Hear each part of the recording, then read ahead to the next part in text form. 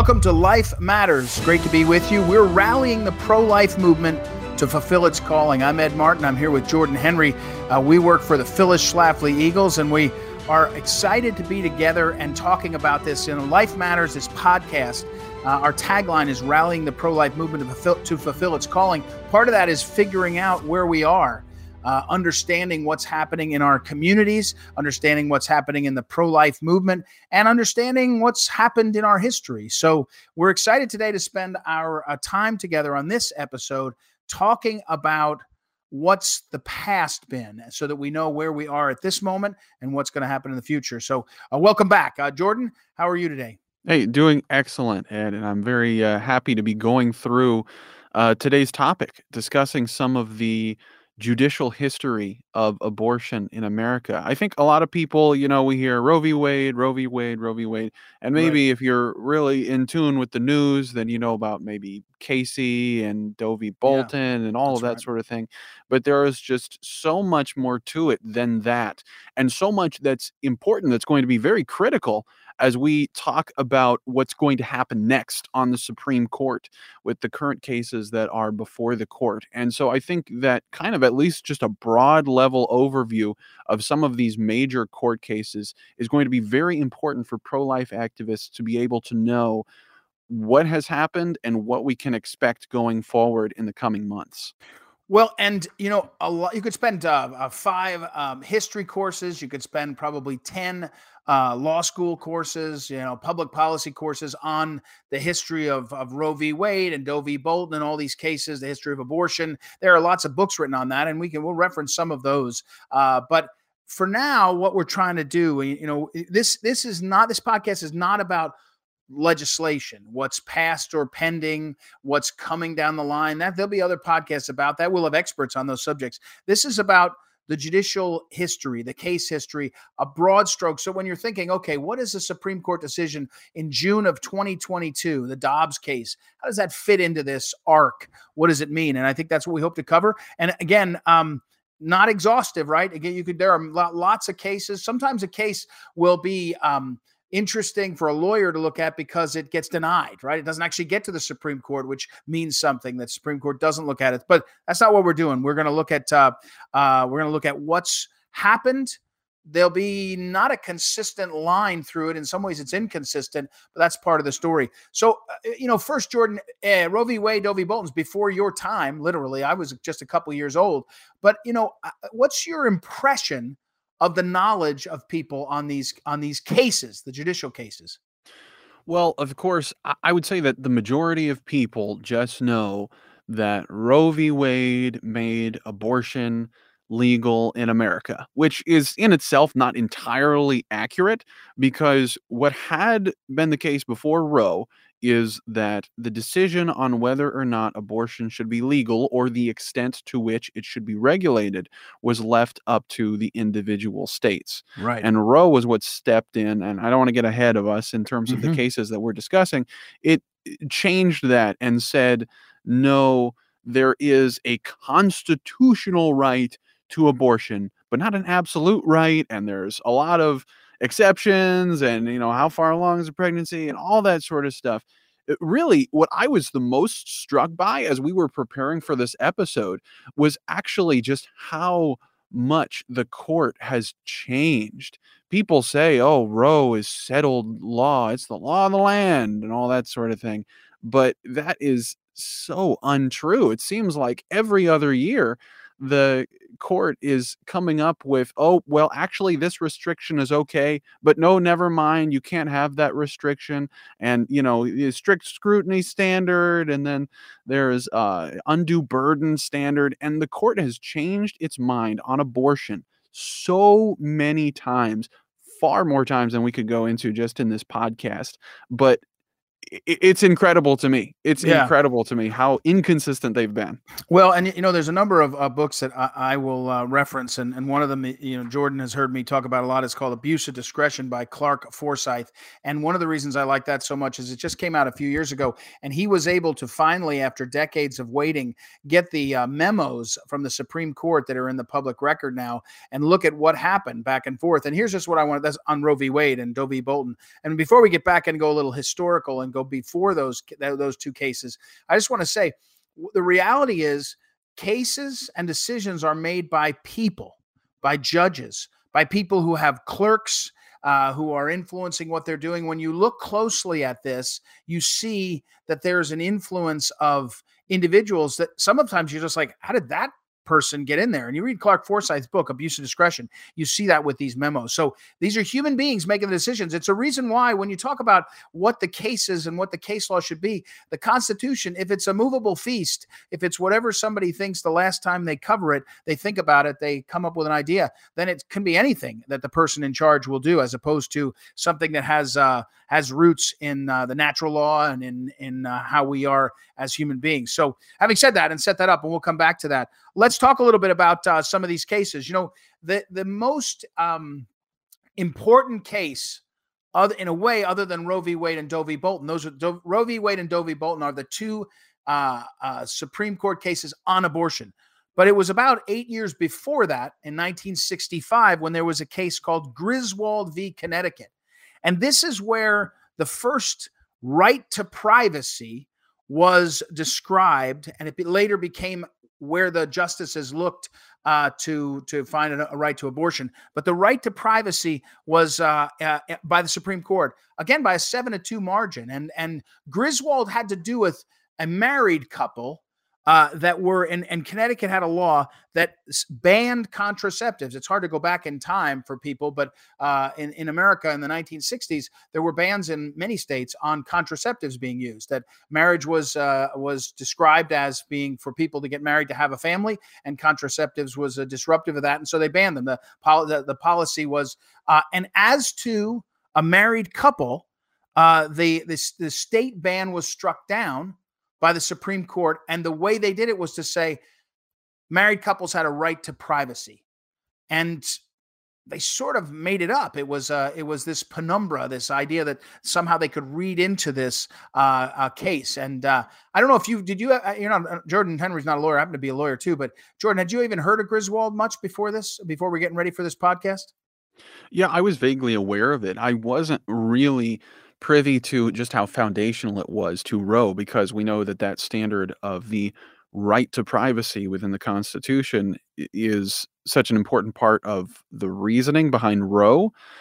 So Griswold was really, really influential, not necessarily because of the whole contraceptive thing and the matters of the case itself, but Exactly. establishing that right to privacy set up for Roe, which came down the pike about 8 years later.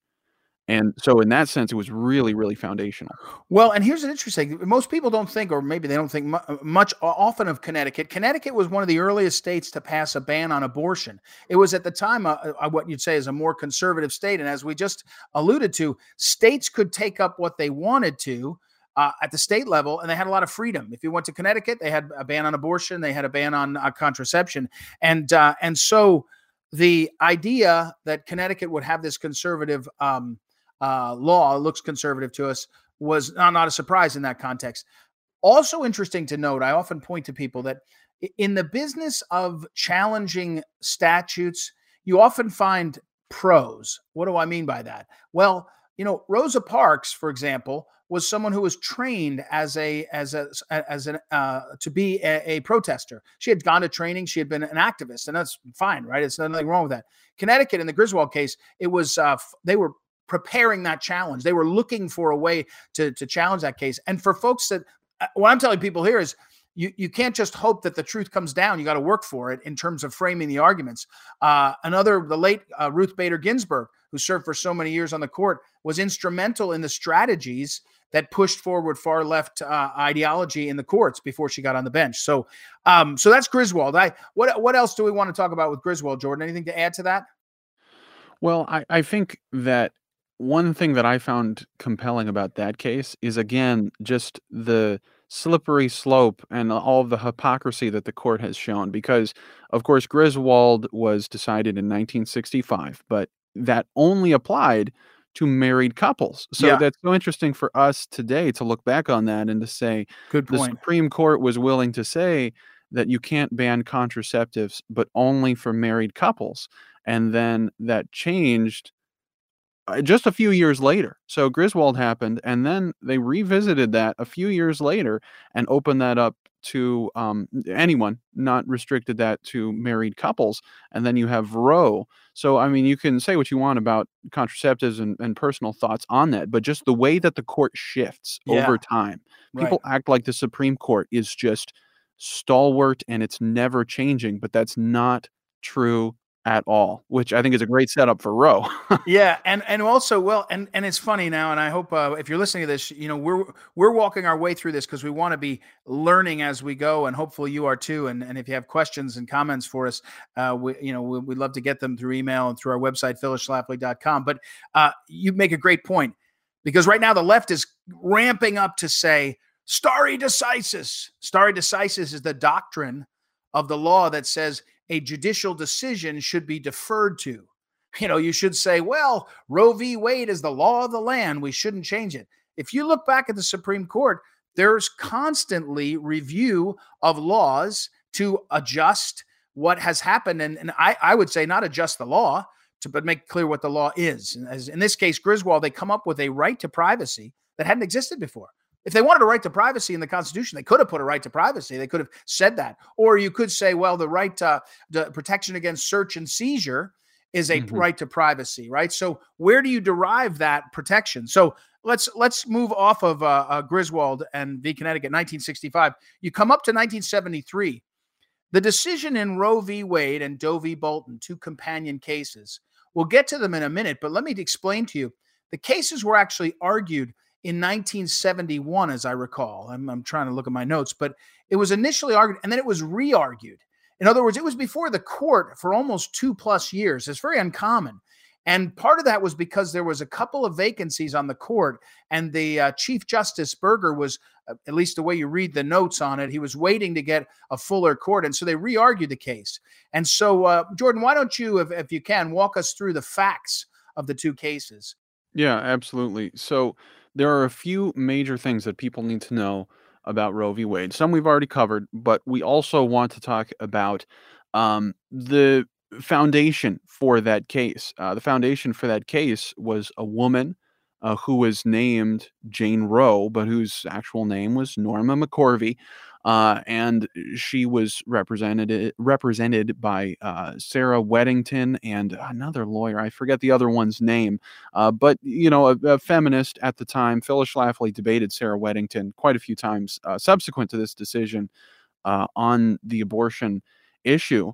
But what's interesting, and what you're not going to hear very often, is that Norma McCorvey later denounced the decision, That's became right. pro-life, and Right. completely changed her life around, became a pro-life activist. And likewise, in the companion case, Doe v. Bolton, I knew about Norma McCorvey before this, but I did not know before starting to do some research for this episode that Mary Doe, whose real name was Sandra Cano, in the Doe v. Bolton decision that accompanied Roe v. Wade, was also pro-life. And she was actually pro-life, she claimed, at least. We'll give benefit of the doubt, however, but she claimed at the time that she was pro-life and that her attorney had deceived her and that she wasn't privy to all that was going on with this lawsuit. And she did not agree with the decision that was allegedly found in her favor. And she actually sued in 2003 to reopen the case because she claimed that she was deceived at the time and wasn't able to actually give informed consent to this case that was filed on her behalf. Right. Of course, Right. as an attorney, Ed, that you have to have standing in order to be able to sue and have a case go before the Supreme Court. So it's this strange situation. The same thing happened with Norma McCorvey, where it doesn't start with someone having a problem and then them going to the courts. The way that these cases actually started was you have activist lawyers who are trying to hunt for the perfect person who they can say is their client in order to bring these cases before the court. They Right. thought Norma McCorvey was going to be the perfect vehicle for them to achieve their own interests. Norma McCorvey, she was pregnant at the time that the suit was filed, but the baby was born long before the case Right, ended up right. being decided. And Yeah. did Norma's lawyers care? No, they didn't care because Yeah. it wasn't ever about Norma to them. To them, it was all about getting that right to abortion in the Constitution according to the courts. Well, and Jordan, in the notes on the court, again, to drive home how important personnel is, the famous Richard Vagary, his quote is, "Personnel is policy." If you don't think it matters who the judges are, you look inside. There was an argument that the cases should be moot because you're arguing Mhm. about abortion, Right, but you can't have an abortion. So, this is the old standing question of, right. how can you be there saying, I want to have an abortion, but you can't have an abortion. And in some ways you look at it and say, they were looking for a way to use this judicial case, these two cases, to make judgment. Now, a couple of things you need to know, established by Roe v. Wade and Doe v. Bolton in 1973. There had been for about 50 years, a little bit less than that, a sense of the court, the Supreme Court, that there was levels of judicial scrutiny. Now, if your eyes glaze over and you say, what does that mean?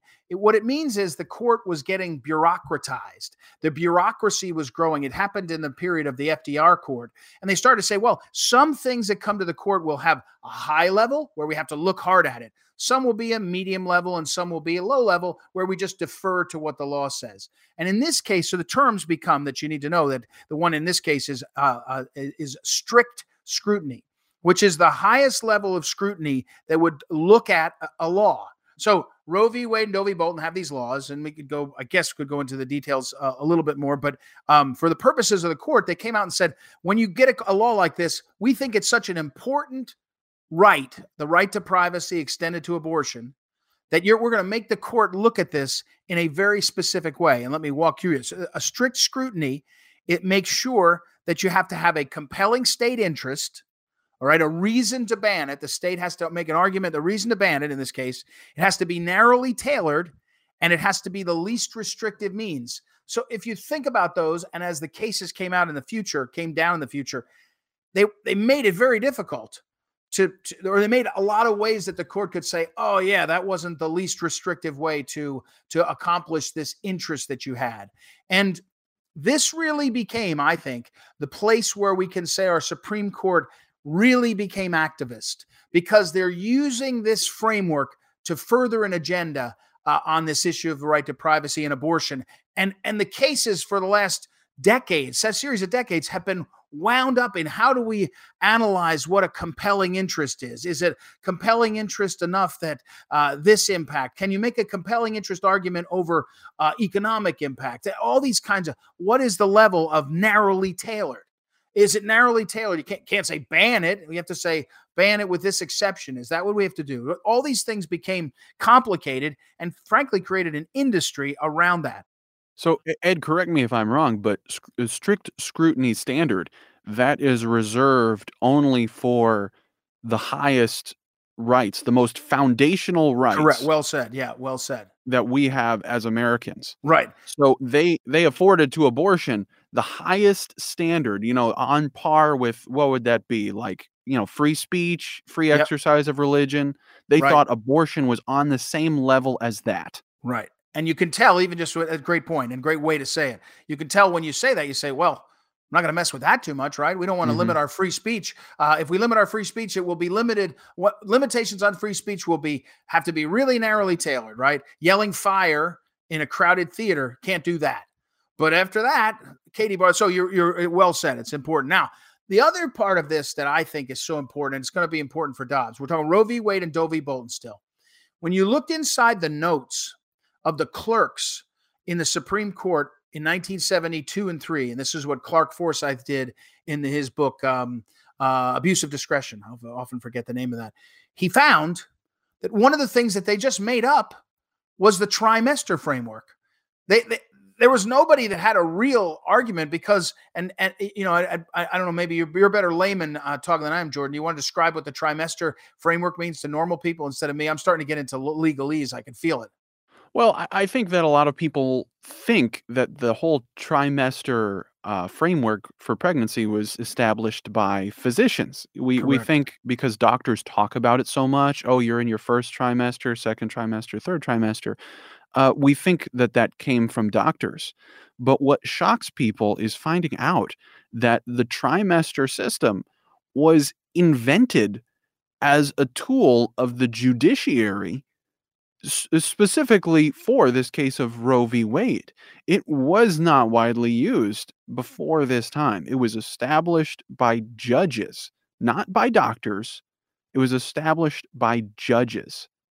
So, it's mind-blowing, really. Well, and what the framework became was a way to say you're not allowed to do anything in the first trimester. Right. Back to the strict scrutiny. Well, you can't narrowly. It's too important in the first trimester to have this right to privacy for abortion. Therefore, you really can't do anything in there. And so then the litigation became, well, what am I allowed to do in the second trimester and third trimester? Is partial birth abortion, which is in the third trimester. Can you limit that? Well, and over time, the court said, yes, you can. In the third trimester, you can limit things. But think about sort of arguing past the sale. Someone says in your first trimester, that's when you can't do anything. It's almost like they created a way to stop the argument. And Justice Scalia, the late Justice Scalia, used to say broadly about topics like this, when you took away from the people the chance to argue about the politics of many issues, not just this one, you took something very important out of our nation. And that's what the trimester. I really don't think anyone can overestimate the power of the trimester framework, because in the 70s, when it happened, you couldn't look at an ultrasound. Maybe some of the big hospitals you could, but you couldn't do it like you do now. And by the time you get into the 1990s, you have ultrasounds. Then by the time you get into 2000s, you have 3D ultrasounds.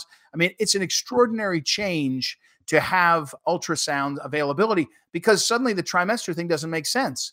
Is that thing I'm looking at on the last day of the trimester, not a baby, and the day after it's a baby? Well, you can see it's the same thing before and after. I think that was a huge problem that almost wasn't understood until 30 or 40 years later.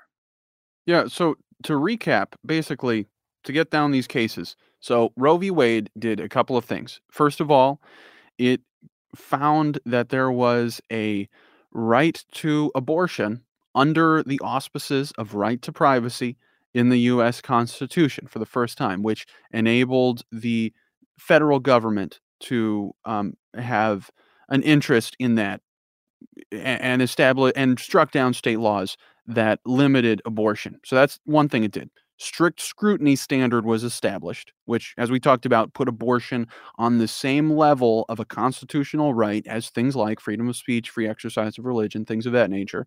Third thing, trimester framework was established out of thin air without medical backing to back that up at all. This was a judicial creation, not something that was made by doctors. So that was some of the key takeaways from Roe v. Wade. One other thing to add with Doe v. Bolton that's separate from Roe v. Wade. What Doe v. Bolton did, the decision was released the same day as Roe, and what that did was it created a very loose definition of what the health of the mother means. Right. So when we think of health of the mother, we think, death or great bodily harm. But what was established in the Doe v. Bolton case was that the health of the mother can include, quote, physical, emotional, psychological, familial, and the woman's age. Yeah. So all of that stuff, if you think that you're going to be psychologically harmed by having a child, then you are entitled to an abortion, is what Doe v. Bolton said. So those are the key takeaways to remember for those two cases. And I want to put an exclamation point on what Jordan just said. And you're listening to Life Matters, our podcast. We're rallying the pro-life movement to fulfill its calling and understanding what's going on.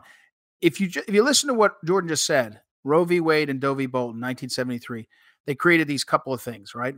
By the time you get to today, these are the center of the entire debate, health of the mother.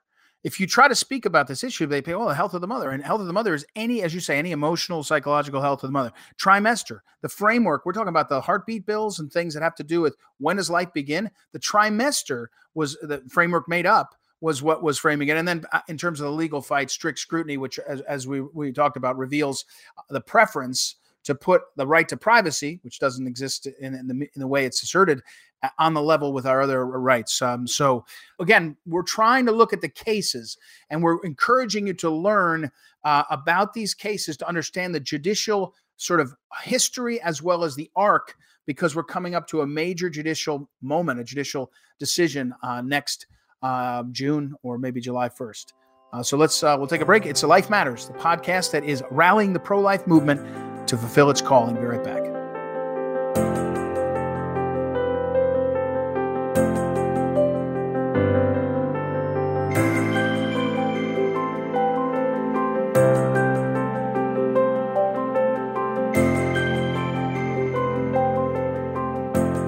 Welcome back. It's Ed Martin and Jordan Henry. It's Life Matters. We're rallying the pro-life movement to fulfill its calling. As we turn to some more cases, and remember, we're not doing an exhaustive examination of all the judicial decisions, but we're saying, hey, with regard to abortion, where are we? What's coming up in the Dobbs case in the summer? What is it going to mean? How's it going to fit together? And we hope we're helping with this effort. We're about to talk about Planned Parenthood v. Casey, 1992 case, and as we do, I want to remind people, Jordan and I have talked offline about how one takeaway from this discussion, I hope you're listening, is the Supreme Court has kind of made it up, whether it's the trimester framework, whether it's scrutiny levels, they've kind of made up things to decide how to make laws fit. And that's dangerous, right? It feels off. But when the people now will say, "Oh, don't change what's settled law," you say, "Wait a second, there's been a lot of changes." Well, here's a quote from Planned Parenthood v. Casey, the Pennsylvania case. It went to the U.S. Supreme Court, and the main decision was written by Justice Kennedy, who people thought was a conservative, been a Republican appointee. He wrote this. This is his quote: "At the heart of liberty is the right to define one's own concept of existence, of meaning, of the universe, and of the mystery of human life." Now, this quote has been critiqued and mocked and everything else for decades now. At the heart of liberty is the right to define. You can define whatever you want. You can define yourself. You can define a universe, all that. Forget debating it. What I want to point to is right now is the craziness that we have a body, a Supreme Court body that can decide out of whole cloth things that they want to do and expect that the land is ruled by it, ruled by their pronouncements. It's not what our founders intended. And it is comical sometimes. Like, I don't even know what that means. You could do a philosophy course on that quote, but it also is detrimental. Jordan, what does that quote mean? Can you explain it? 5 seconds. Well, it basically means truth is relative. What does human life mean? That's right. Everyone can decide for themselves. If you don't think that an unborn child is a human, well, then you can do what you want with that. If you don't think that someone else is not human, what do you do with that? Right. Exactly. It's a slippery slope, a very slippery slope. Right. But it does point to, if you want to centralize power in certain bodies, make it so the bodies are the ones that those people and that group can decide what things mean, right? And create these meanings. So, all right, let's go to Planned Parenthood v. Casey, a 1992 case. Dropping one footnote, Casey in this was the governor of Pennsylvania, who was one of the last pro-life Democrats in America, very prominent. In 1996, he was the governor of Pennsylvania still. Bob Casey is his name. And he was blocked. He's now deceased, but he was blocked from speaking at the Democrat National Convention by then President Bill Clinton because he was pro-life. And so anyway, so he had signed provisions that were limiting abortion. And Jordan, I know we have some notes of these. So why don't you walk us through what Planned Parenthood Casey, some of the key provisions are? So Pennsylvania Abortion Control Act of 1982 was what was under review with this case of Planned Parenthood v. Casey. And there were 5 positions that were particularly at issue in that Pennsylvania Abortion Control Act.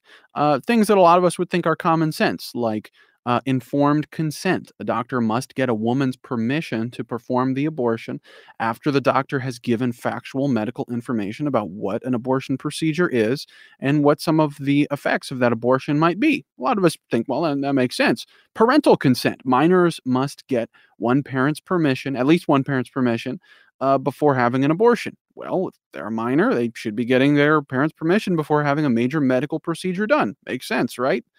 Reporting requirements. Facilities performing abortions have to keep records on the abortions that they perform.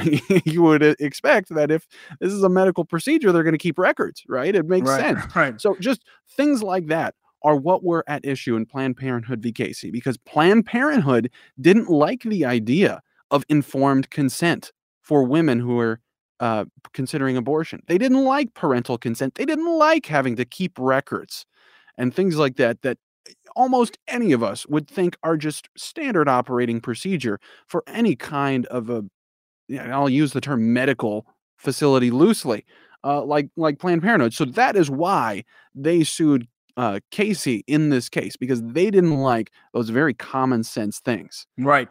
And so the effect of that was essentially to affirm some of Roe v. Wade, but to peel some of it back in a very, very interesting mix of ways.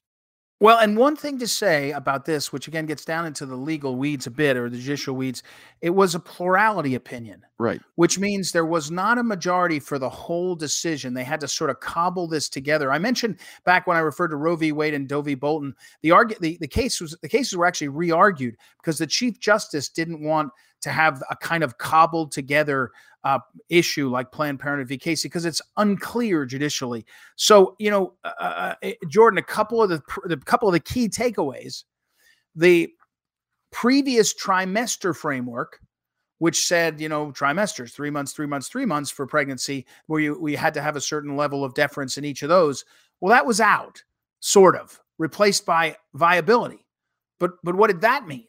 I mean, that was immediately one of the questions everybody started to say was, what do we do with viability? How do we define viability? Who's the one that gets to define viability? And how do we go about that? To me, that's the one on Planned Parenthood v. Casey that is the hardest to understand who came up with that. I mean, what was that? Who was thinking that? And what we don't know is were they was that a deal to get something done, to make the thing go forward.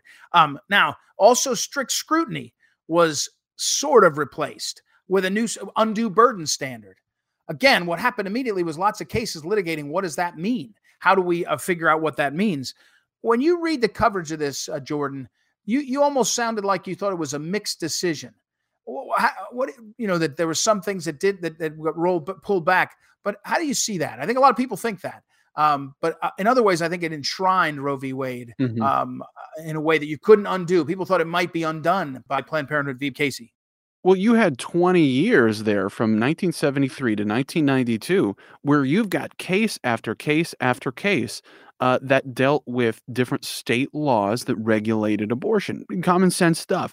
And sometimes the restrictions were upheld and sometimes they weren't for 20 years Right. on this strict scrutiny standard and within this trimester framework. So what they did in Planned Parenthood v. Casey, what it seems like to me is they said, they were trying to save face. They said, well, we uphold the essential holding of Roe, basically, that there is some sort of a right to abortion prior to viability, and states can restrict abortion post viability with exceptions for life and health and all that sort of stuff. Comes again. But even though they claimed that they were upholding the essential holdings of Roe, they replaced some of the most key foundational aspects of Roe to save face.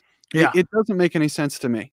Well, I think at the time, most conservatives thought, well, here we're going to finally reverse this. We have a more conservative court. And they thought, and so as you point out, they couldn't get that far. By the way, I'll drop a footnote in this conversation to point out that Sandra Day O'Connor, who the late Phyllis Schlafly, who both you and I worked with, opposed. She was a Republican from Arizona, precisely because Phyllis didn't trust her on this issue, among others. It turns out that was right. But you end up with this hodgepodge decision where they're basically, I think when I read it, I think they wanted the culture. They wanted to be able to say they upheld it, but they had to, sort of hodgepodge some things to pull it back. It was a major disappointment. I could tell people that maybe younger and didn't know or weren't paying attention. Many of us thought this was the case, right? That was going to reverse Roe v. Wade, and it went against them. And it was very, very disheartening.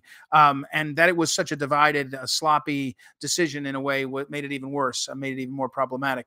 But it also changed back to one thing, the trimester thing.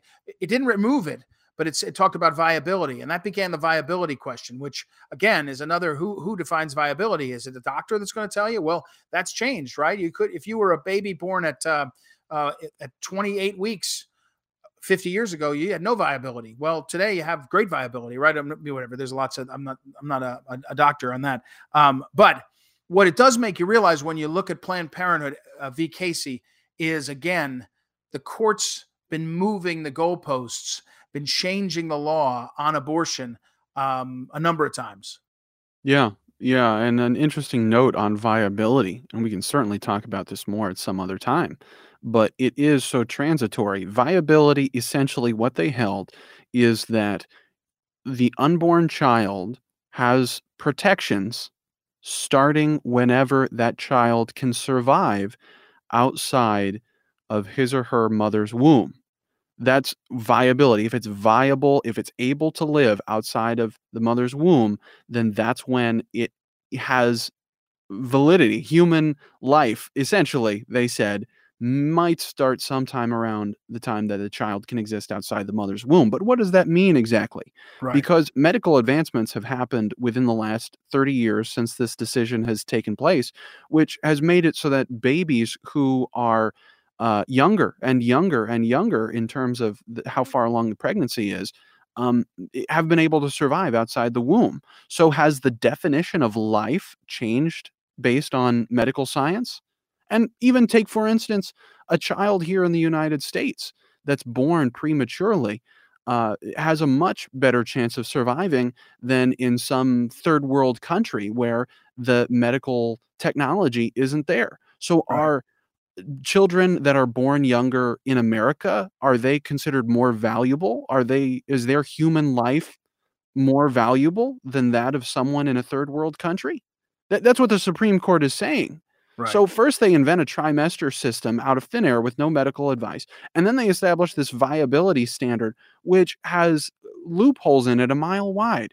It's sad to see the Supreme Court try to define what life is. Well, and not only loopholes, to your point, but inconsistencies that make it so Right, that it's not loopholes that you could work your way through. It's right, gaps. right, It's yeah, gaps that people and babies fall into, and so again, the health of the mother is still a factor where that has over time has become the major way that people can say, well, the health of a mother, it's not about whether she die and if there was a pregnancy, a birth, but it's how are all kinds of other measures of health, which is another factor in modern modern life, right? What is health, and as big as wide as can be. Jordan, we need to kind of keep ourselves limited here. We promised our podcast listeners we would not go on too long. So let me finish and mention a couple of cases. Partial birth abortion. In the framework after Planned Parenthood v. Casey, the question was, could you ban abortion, especially partial birth? There was a horrendous procedure, partial birth, which I even hate thinking about. It makes me so upset. And that case, the famous case there is Carhart, Gonzalez v. Carhart, Gonzalez v. Planned Parenthood. But Carhart, I think Carhart might have been the Nebraska Attorney General. And that was a partial birth abortion act that banned that act. And that was upheld 5-4, but upheld that you could limit partial birth abortion. I think many of our listeners have heard that. I think that was 2005 or 6 in that period. Anything to add on that one, Jordan? No, no, I think that is an important case for people to pay attention to as we look at the framework, the timeline of abortion in America. And the last one, just to mention for 1 second, and Jordan, remind me the laws, the timing of the laws that passed on this one. This is the Hellerstedt. This is the Texas case on this? Yeah, that's right. There was a law in Texas, another law dealing with restrictions on abortion. And Texas essentially said in this law that you have to, as a doctor, if you want to perform abortions, you have to have admitting privileges into a hospital within a 30-mile radius of where you perform that abortion. Because, of course, you want someone who is performing a medical procedure like this to be able to get a woman to the facilities where she can get the care that she needs if there should be complications, which Planned Parenthood doesn't want you to know this, but there are definite, very strong risks of complications. So another perfectly legitimate law meant to defend women, to protect women who are susceptible to having medical complications. And in that case, the Supreme Court in 2016 struck down that perfectly reasonable admitting privileges requirement in Texas. It's and that's right, and those there's a million cases we could cover, and we'll come back to why that one was important in another podcast. But so let me finish, and because I think it's an example of how people have tried to make a difference in incremental ways, in ways that around the edges to save babies, and we will come back to that because the Dobbs case that's up in June is a strategic decision about viability and about how to limit abortion. And there's lots of conversation to have around that. And we'll do that in another podcast because the Dobbs case, which is the one that's up before the Supreme Court and will be decided in the spring by most accounts. I guess they could re-argue it or do something, but I doubt they will. I think they'll decide it. That's one we'll talk about next. All right, so let's wrap things up with this. Anything before I wrap up, Jordan, that you want to add? So I just want to mention again the book that you had mentioned, Abuse of Discretion by Clark Forsyth. If you want to learn more, get a more in-depth history of Roe v. Wade, what it meant, and some of the cultural nuances that surrounded that decision, look up Abuse of Discretion. I think that you'll find it to be a really, really enlightening resource if you want to dig into this more and become an expert on some of this case law. It's written, kind of from a legal perspective, but I was going to say the sort of thing I think that most people can understand, and you'll be shocked by what you read in it. The first half of it, I will say, Clark Forsyth writes it about the history. The second half is the legal arguments. So if you, in fact, we might have Clark Forsyth on the podcast at some point to talk about this, because again, finishing this discussion of judicial decisions back to Roe v. Wade, Doe v. Bolton, and before, and up to today, to pretend that somehow these pronouncements are somehow with a small b biblical or canonical because they're made with black-robed guys and gals up in Washington, D.C. in the Supreme Court doesn't give credence to what happens. And what we need to return to as a vision for our country is a constitution and founding values, not willy-nilly activists who are coming up with trimester frameworks and viability frameworks and health about this. And then ultimately, if you're Justice Kennedy, everybody can choose what the universe is. It's wild. So Life Matters is our podcast. Thank you for tuning in. You can visit phyllisschlafly.com, find out more about what we're doing. By the way, do me a favor and share this, like this, pass it on to other people if you're so inclined, and also give us feedback and let us know what you think about what we're doing, what you'd like to see covered. Because our podcast, Life Matters, our goal is to make sure to spend time on what you need, what you understand, but also we're trying to rally the pro-life movement to fulfill its calling. It's Ed Martin and Jordan Henry. We'll talk to you again soon. Life Matters is a production of Phyllis Schlafly, Eagles, and Family Vision Media. To learn more, please visit phyllisschlafly.com and familyvisionmedia.org.